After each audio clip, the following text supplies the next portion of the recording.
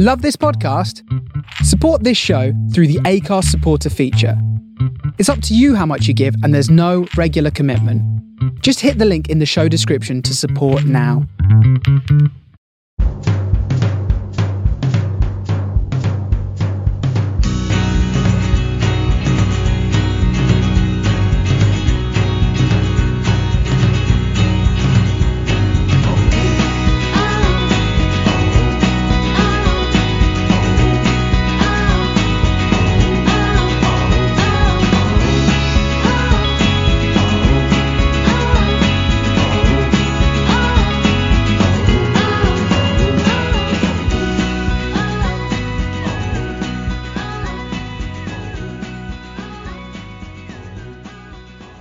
Hello and welcome back to the Man and Post pre-season reviews. Joining me on this show we have West Ham fan Nigel Cann, who represents more than just a podcast. How are you, Nigel? And thank you very much for joining me. You're welcome. Thanks for having me, Alistair. I'm doing fine, thanks. Looking forward to the football starting again on Sunday for West Ham. Yeah, I mean after last season, which we'll talk about first, but this must be a really exciting season to go into for West Ham, because coming off the season you had last year, where could have been even better, in fact, till you probably died off near the end. But what a fantastic and almost unexpected season. I don't know about almost unexpected. I think it definitely was unexpected. I mean, we'd only just stayed up by about about 3 or 4 points. You know, we didn't hit the 40-point target, so an improvement would have been, I suppose, mid-table mediocrity. Yeah. But, you know, West Ham fans, we live on this roller coaster. So obviously with Moyes had come back in and saved us, as such, after coming back to the club after we'd rejected him and done away with him for Pellegrini. And then, without too much additions, the same team, in a way, we brought in a couple of players, then pushed on upwards to the table, where none of us, I think, could honestly hand on heart say we were expecting to be so close. I mean, just one thing is, if you look at it, that I think Liverpool, in winning the league, finished something like 64 points above West Ham. Yeah, the season before, yeah. Yeah, and only finished, 5 or 6 points above West Ham. Yeah, 4 points, not even 5. There you go. So, yeah, I mean, Moyes, as you say, came in the season before and went on a tremendous run at the end of the year and carried it on to last season right the way through. And we said on our Sunday show where we review the games that Moyes almost had found it was like he found his confidence again, that we hadn't quite seen from him since his Everton days, really. You know, it was like he lost his mojo before that, and he'd done well, as you say, at West Ham in his first spell, and then never got kept on for Pellegrini. I forgot what manager it was, and then came back in, saved yourselves again, and yeah, what an incredible season. Yeah, I mean, if we take Moyes at first, I mean, I don't know. It's a poison chalice following the most successive manager at any football club. So if you take it, he followed Ferguson, was supposedly handpicked by Ferguson. In a way, he was doomed to failure, because it was almost like, for me, Fergie left because he knew he had the worst Man United team he'd ever built. But he'd won the title with it. Yeah. So, and that's why I think Fergie went, right, I'm going now, because if I can win the title with this lot, I ain't ever going to better that. So off he goes and and it's a team, like if you look back when Busby left Man United, you had the fallout from Dennis Law then leaving, Charlton retiring, George Best exploding. Moyes comes in, he's still got Ryan Giggs, who's coming at the end of his career. He's got to try and generate a new team, but he ain't got time to do it. They don't even give him the season. He's out the door. He goes to Spain, floats about there, goes to Sunderland. Now, Sunderland, I quite like Sunderland, but they were sort of a basket case of a club at that time. Yeah. And at some point, someone was going to take him down. You know, Di Canio had rescued him, then they sacked him. Dick Advocaat had rescued him, then they sacked him. At some point, someone weren't going to be able to save him. He comes to us, and it's his last chance saloon, really, isn't it? At the end of the day, if he failed at West Ham, where was he going to succeed? But he didn't. And then he gets treated terribly. But the mad thing about it is, he doesn't get another job in football. Yeah. Until 18 months later, West Ham's the car crash and the wheels have come off. Pellegrini spent all the money that some of it had been raised under David Moyes' tenure, because we sold Payet in the January, never really re-spent that money. And funny enough, it was Moyes that turned Arnautovic from a winger that was failing at the club to a striker that was well liked. Pellegrini's brought in, given £200 million to spend on the likes of Haller, on the likes of Anderson. I mean, you know, we've just lost. We spent, if you believe the figures that's banded about, those two cost us about just short of 80 million, and we've recouped about 25 in 2 years. That's scary, isn't it? Yeah, and for those that look outside and see the West Ham fans still anti the owners after the season we had last season, they may not see that actually the reason for that is that the mismanagement of the club is because of them. That, you know, they spent West Ham record fees, not world record fees. They broke West Ham's transfers fees on the likes of Anderson, on the likes of Haller. And 2-3 years later, they're both gone for no money. And that's why West Ham are struggling to pay the fees and the wages that the Premier League, top Premier League, dictates. Yeah, and especially after the last 18 months we've had financially for clubs as well, added to that as well. So, I mean, we'll come on to this summer, and obviously, as you kind of alluded to, there's not really much activity to talk about. Obviously, Jesse Lingard's obviously gone back to United as well, so the squad's a little bit weaker. I couldn't see any incoming transfer. Has there been any at all?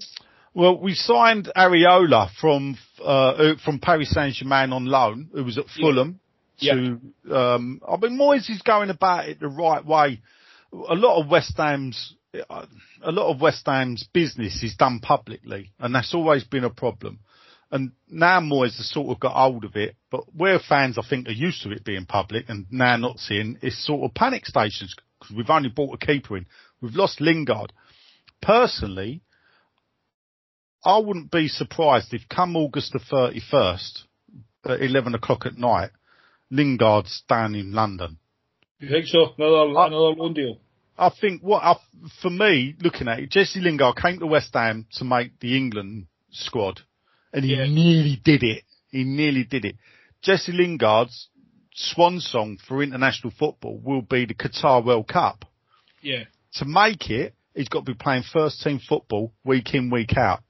Is he going to do that at Man United? Now, at the moment, he thinks he is. But if the season kicks off and he's not playing, we may be able to whisper in your ear, first team football here, mate. Yeah, come back. Remember last season. Yeah. No, yeah, absolutely. I forgot about Areola as well. And I mean, Fabianski's been a great servant, but I think ultimately, Areola might take his place. But by the time the season's done, anyway. Yeah, I mean, Areola's a younger keeper. Fabianski's 35, 36. You know, at the end of the day, keepers can go on to 40, maybe past that. But especially this season, when you look at, it's almost like you need two teams, a midweek team and a Premier League team. I.e., we need a team, because we're going to have the League Cup and the UEFA League, whatever they call it. UEFA Cup. I'm still old money. I'm sorry. So we've got the UEFA Cup and we go straight into the third round in September of the League Cup. So we're going to be playing Thursday, Sunday. Like, then it'll be a Wednesday, Sunday, or Wednesday, Saturday. We've got a lot of football up till December. And previously we had a goalkeeper. You'd have Fabianski. We had Darren Randolph. Republic of Ireland international, always a little mistake in him. Always. A great shot stopper. but there's always that moment of indecision where he won't come out or he'll come out at the wrong time, and it always costs us a goal. And I think Moyes has looked at it and thought, do you know what? No. So now we've got Areola, who I expect will be the cup keeper this year. Someone that will give confidence to the defenders. But he has got to get his finger out, because we need to bulk the squad up by August the 31st, because we've got a good 11 if they're fit. But, no club goes through a season without injuries. Yeah, exactly. So, I mean, other than your Lingard prediction, any other signings you reckon you might make, loan deals or? Well, we're after a centre-half from Fiorentina, Milenkovic. This one's dragged on a bit because the rumours are that the deal's been done, but now it's been held up. There's stories about agents wanting a bit, and, there's got to be picked up by someone, and West Ham are balking, or the transfer world, as I see it, is a murky world. And I think if the fans knew the truth, we'd all be disgusted about what goes on, to be honest. So sometimes it's better not knowing the truth. Yeah, no, I 100% agree. So, I mean, yeah, that Milinkovic, and this is the thing, we've got Antonio up front, and Moyes plays a certain way, and Antonio was a converted winger like Arnautovic was. Yeah. And it's like, when you look at it, you think, well, we haven't got any out-and-out strikers. And I think that's how Moyes likes it in a way. But he needs to bring another one in. And that's why I keep thinking he's holding out for Lingard. If you look at Lingard last season, I mean, the fact that he only came in January, I think he was our second to score with 9 goals. It was a Jesse Lingard. I think a lot of fans haven't seen that Jesse Lingard. My theory behind it was, at Man United, he's always had out-and-out strikers in front of him. So his brief would be, get into the box and get the ball to the striker. Well, West Ham, his brief was, get into the box and have a shot. Yeah. Because we like we want, if you look, we had Bowen, we had Souček, we had Jesse Lingard, all these midfielders scoring goals. Yeah. So I think that's what Moyes is looking at. But yeah, you kind of let Lingard be Lingard, didn't you? There wasn't it wasn't so much a strict strategy as such, and I think Lingard's a bit like Wilf Zaha in a way, that he's better suited to that big fish as such. Yes. Big fish, rather than going to a team like United where he just plays a part, style. I think Dele Alli might be the same at Spurs. I think that's where you struggle. I think those type of footballers almost need to be just kind of let off the leash a little bit. Yeah, I mean, it was funny. Lingard comes through the academy at Man United, comes into the team, does really well. And the thing that I always remember about him is I remember when it was announced on TalkSport that they'd upped his wages to $100,000 a week. And you think, wow, Jesse Lingard's on $100,000 a week, Where's he going to play if he can't play for Man United? Because It was madness. But then, I've got a Man United mate, and he said to me, yeah, but I think Ibrahimovic was there on $300,000 a week. Just Lingard was on $30,000 a week. He was on 10% playing in the same team.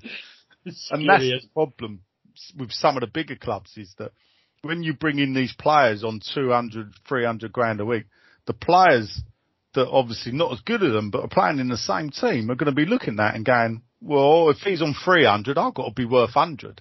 Yeah, exactly. And what that then does is it restricts when they move, because when the time comes for them to leave, like Lingard now, West Ham have got to cough up. He's going to want more, isn't he? So we'd have to cough up $120,000 a week. Yeah. And that, as you say, that becomes the issue, especially for not smaller clubs as such, but with the less finances to throw about. Yeah. Like the Man United. I mean, on to the season ahead then. I mean, obviously finished 6th last year. What's your prediction or hoping for this season? I mean, if to see real progression, I would be hoping for like a 6th, 7th spot again. And why that's standing still, maybe it ain't progression, is that for West Ham, I mean, one fact I'd love to throw out is that we've only finished in the top 10 of the top division 3 times in a row, once in our history.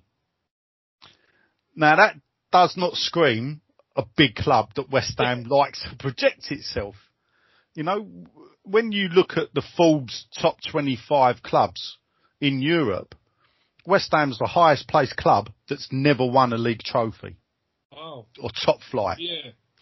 So again, it don't scream big club. So if we want to progress and move on, we need to be finishing in the UEFA Cup places 3-4 years in a row before we can then look at, then we can look to jump into that top 4. I don't know. I mean, me personally, I don't get hung up on it. I'd like a good cup run, which I call a semi-final. So I like a good cup run. Don't care what cup. A good cup run. And I want to see goals, entertaining football. Yeah. If we finish 12th, and I've seen some really good, and I have had seasons where we finished 10, 12, but we've had some really fun games. 5-4s, 4-1s, 2-all draws, stuff like that. Something that's excited us with really good quality players. Then fractionally I'm happy. And the reason for that is that if West Ham get beat and get relegated, am I going to say, I ain't going? No, I'm not. I'm a mug punter. So West Ham could lose every game and I'll still turn up. So why should I get hung up on where we're going to finish in the league? Because it don't affect what I do. Yeah, 100%. Ultimately, I think as a Liverpool fan, I said for years, I'd gave up winning the league. All I then wanted, I just wanted, like, the style of football we've seen at the start of Klopp's time and the 13-14 season with Suarez, if I could see 5-4s, even losing 4-3s, but you're seeing that brand of football, you're almost being entertained, and it's more special for a fan like ourselves than finishing 6th in the league or 7th in the league. It's almost like I don't care about that. Like, if I'm not winning, I've always said West Brom fans must have it quite good as such, because they go up and down so much, so every game means something. Whereas I would hate to be a team like Everton, and I don't mean it disparagingly because I'm a Liverpool fan, but they don't play for anything. They're never going to get relegated. They're never going to win the league. It's like, well, why? Like, you almost go into games where knowing that nothing means anything. Yeah, look, for me, relegation, I just go, well, it's an occupational hazard as a West Ham fan. The first season, I went West Ham as a season ticket holder with my uncle, 1977-78. We got relegated. I was set up for life there. We've been relegated once every decade since the 1970s. Wow. Yeah, so once every decade. Now, we're in a new decade, we've not been relegated yet. So, if history continues, some point between now and 2029, we're going down. Unless we finally break that cycle. Yeah. So, and that's the thing, when you go down, some of the best seasons I've seen have actually been lower down. Yeah. Now, the last time West Ham won the FA Cup, we were lower down. Yeah, we got to the League Cup final. We were lower down. So it's, and the playoff finals are generally good fun. Yeah, absolutely. Yeah, they always look at, like, for years, as I say, as a Liverpool fan, I almost wish I supported a smaller club as such, because at least games were meaningful. You were getting dramatic ends to the season. The fight in relegation might not be good for the heart, but every game is just that. I know, but that's the thing with me. People say, well, that's art for me. That's part of the fun of being a West Ham fan. Is that why do I keep going? Well, when I walk into the ground, I don't know what's going to happen. Yeah. If we're playing Liverpool, we could. Well, unless it's at Anfield, we could beat you. Yeah? Or we could get a draw, or we could get smashed. Yeah. Because I can point to all 3 times. At Anfield, that was different. I was glad I was there the day we finally broke the 50-odd year hoodoo, when Brendan Rodgers was the manager. But you know, it's that's what keeps me going. The fact that I don't know. You know, West Ham stayed up with Carlos Tevez. So we stayed up, as we know, by the skin of our teeth, by 2 points or whatever. But what people don't realise is we beat Arsenal and Man United home and away for the first time ever, I believe. Yeah. So we beat the top 2 teams home and away and still nearly went down. That's madness. Yeah. Well, on this season, player-wise, I always ask for 3 players. A player who you think will be West Ham's player of the season, a player for opposition fans to keep an eye out for, so maybe not like one of your obvious players, maybe either a young up-and-coming or just a player you might have a breakout season, and then a fantasy football like tip if somebody was to pick a West Ham player for a fantasy football team. So 3 players for yourself. So, I mean, the lookout one for me that was going to be interesting is Coufal, the Czech Republic right back who turned up in September, you know, during lockdowns, not played in front of a big crowd yet at the stadium, right, yeah. You know, and becomes, you know, pretty quickly he's sort of in cult status at the moment. Because, you know, his performances and the way and his look about him as well, he's got this like mad look where he can just stare at like East European stare down. So he would be the left field one for fans to look at, Coufal. As for player of the year, it depends how much Mark Noble plays. Because if Mark Noble plays a lot, bearing in mind it's his last ever season in professional football. Right, okay. So he's retiring at the end of the season. He's announced it. If he plays a lot, I can see the sympathy vote going to Mark Noble. Yeah. If not, nothing can stop Declan Rice, really, apart from Souček. So it'll be between Souček and Declan Rice, probably, player of the year season. Unless we get Lingard in. That's it, yeah. You know, as for fantasy footballer, I would go for Souček. Yeah. Because he's a bit more cultured than Fellaini. But it's almost like if you was picking Moyes' Everton. Yeah, exactly. Yeah? And then Moyes' West Ham, you go, well, Coufal, or Coufal in a way, is his Leighton Baines. Yeah. Even though it's on his left, he's on the right, so you got his Leighton Baines. And then Fellaini's Souček is his Fellaini. Yeah. And then you've got the midfield players. He had Tim Cahill, so we can go to either Antonio or you know, as his Tim Cahill. Yeah, definitely. What you were saying there about Moyes and his Everton. Yeah, he found his player, and Fellaini was just so effective for him, as is Cahill, and as you say, the Antonio and Souček. Those two, it's the double act. Yeah, it's perfect. I think that's the 3 player. I wouldn't have picked Coufal, the right back, but I think, as you say, Declan Rice, holding on to him. I think he's going to be playing for that next move that it looks like he wants, and he probably deserves, you know, Champions League every week. So if he can put in another really good season for... And this is the crux of it here for clubs like West Ham. So the only way you're going to break into the top is realistically either by keeping the likes of Declan Rice or getting 100 million for him and spending wisely. Yeah. Because getting 100 million quid and spending wisely appear to be 2 different things. So if you can keep Declan Rice, we've got more chance. But can we keep Declan Rice happy without breaking that top thing, without challenging for trophies? And what happens is, you know, players go and play for their international country. He's sitting down with Jadon Sancho, who's younger than him. He's just joined Man United. He'll be on more money than him, you know, and everything. And when he's as important to England as it looks like he is now, you know, Grealish has now gone to Man City. He's going to be sitting there and they're going to be looking at, you're at West Ham, mate. Yeah. Well, Mason Mount, even just Mason Mount, who looks to be like his best friend in football. You know, he's sitting beside him, and one's like playing at Chelsea on probably.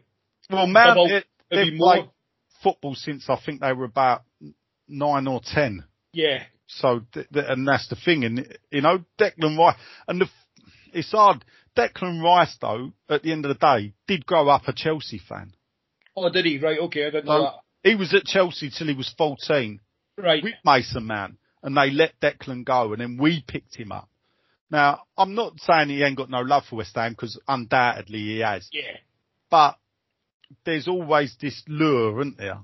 Yeah. Yeah, definitely. I mean, but as you say, he's been a loyal servant as well. He's stayed. I mean, he could have kicked up for some. A bit like Grealish as well. You know, I feel the younger football players today, especially the young English ones, they seem to handle themselves very well during these transfer sagas. You know, there's no so much as the down in tools or fake injuries or, you know, kind of like not showing up at all. You know, they all seem to still give their all, and, you know, fair play to them. Hats off to players like Rice, and I always thought Grealish handled himself very well through the whole debacle as well. So yeah, I mean, Grealish has done what, 8 years at Villa, first team football. You know, you can't say he's not given them a service. Yeah, Declan Rice is probably this will be his 4th season with us. I mean, the fact we haven't sold him. Where if you think we lost Rio at 2021 to Leeds, when he was 21 to Leeds, you know, Declan surpassed that. Obviously Frank went early. Then we lost Joe Cole, you know, all around the same age. And that's the thing that we always, us older ones, can look back to and go, oh, if only, you know. So this is it. If we lose Declan Rice, it'll probably then you have to go, well, you know, we are that middle of the road team. Yeah, start building it again almost after that, isn't it? Yeah. Well, that brings us to the end. Nigel, thank you very much for joining me. If you'd just like to let everybody know where they can find you and the podcast. Yeah, so I'm one of the many hosts of More Than Just a Podcast. You can find us on Acast. We're on Twitter. I'm on Twitter, MyWHUFC. You'll find me generally moaning and groaning about West Ham and other such wonders of life. But and I'm always up for general chit chat with other football fans. I've got a really good football knowledge as well, so even partial to a little bit of Liverpool, but still. You can find us at Man in the Post on all your social medias. Wherever you can find podcasts, search Man in the Post, you will find us. Chris and the gang will be back with Extra Time on next Thursday after the season starts. Myself, Dave and Simon will be back with the weekend reviews every Monday morning in your ears. But yeah, thanks again to Nigel for joining me. Check out all his work on the More Than Just a Podcast. Thanks for listening, and always remember, keep your Man in the Post.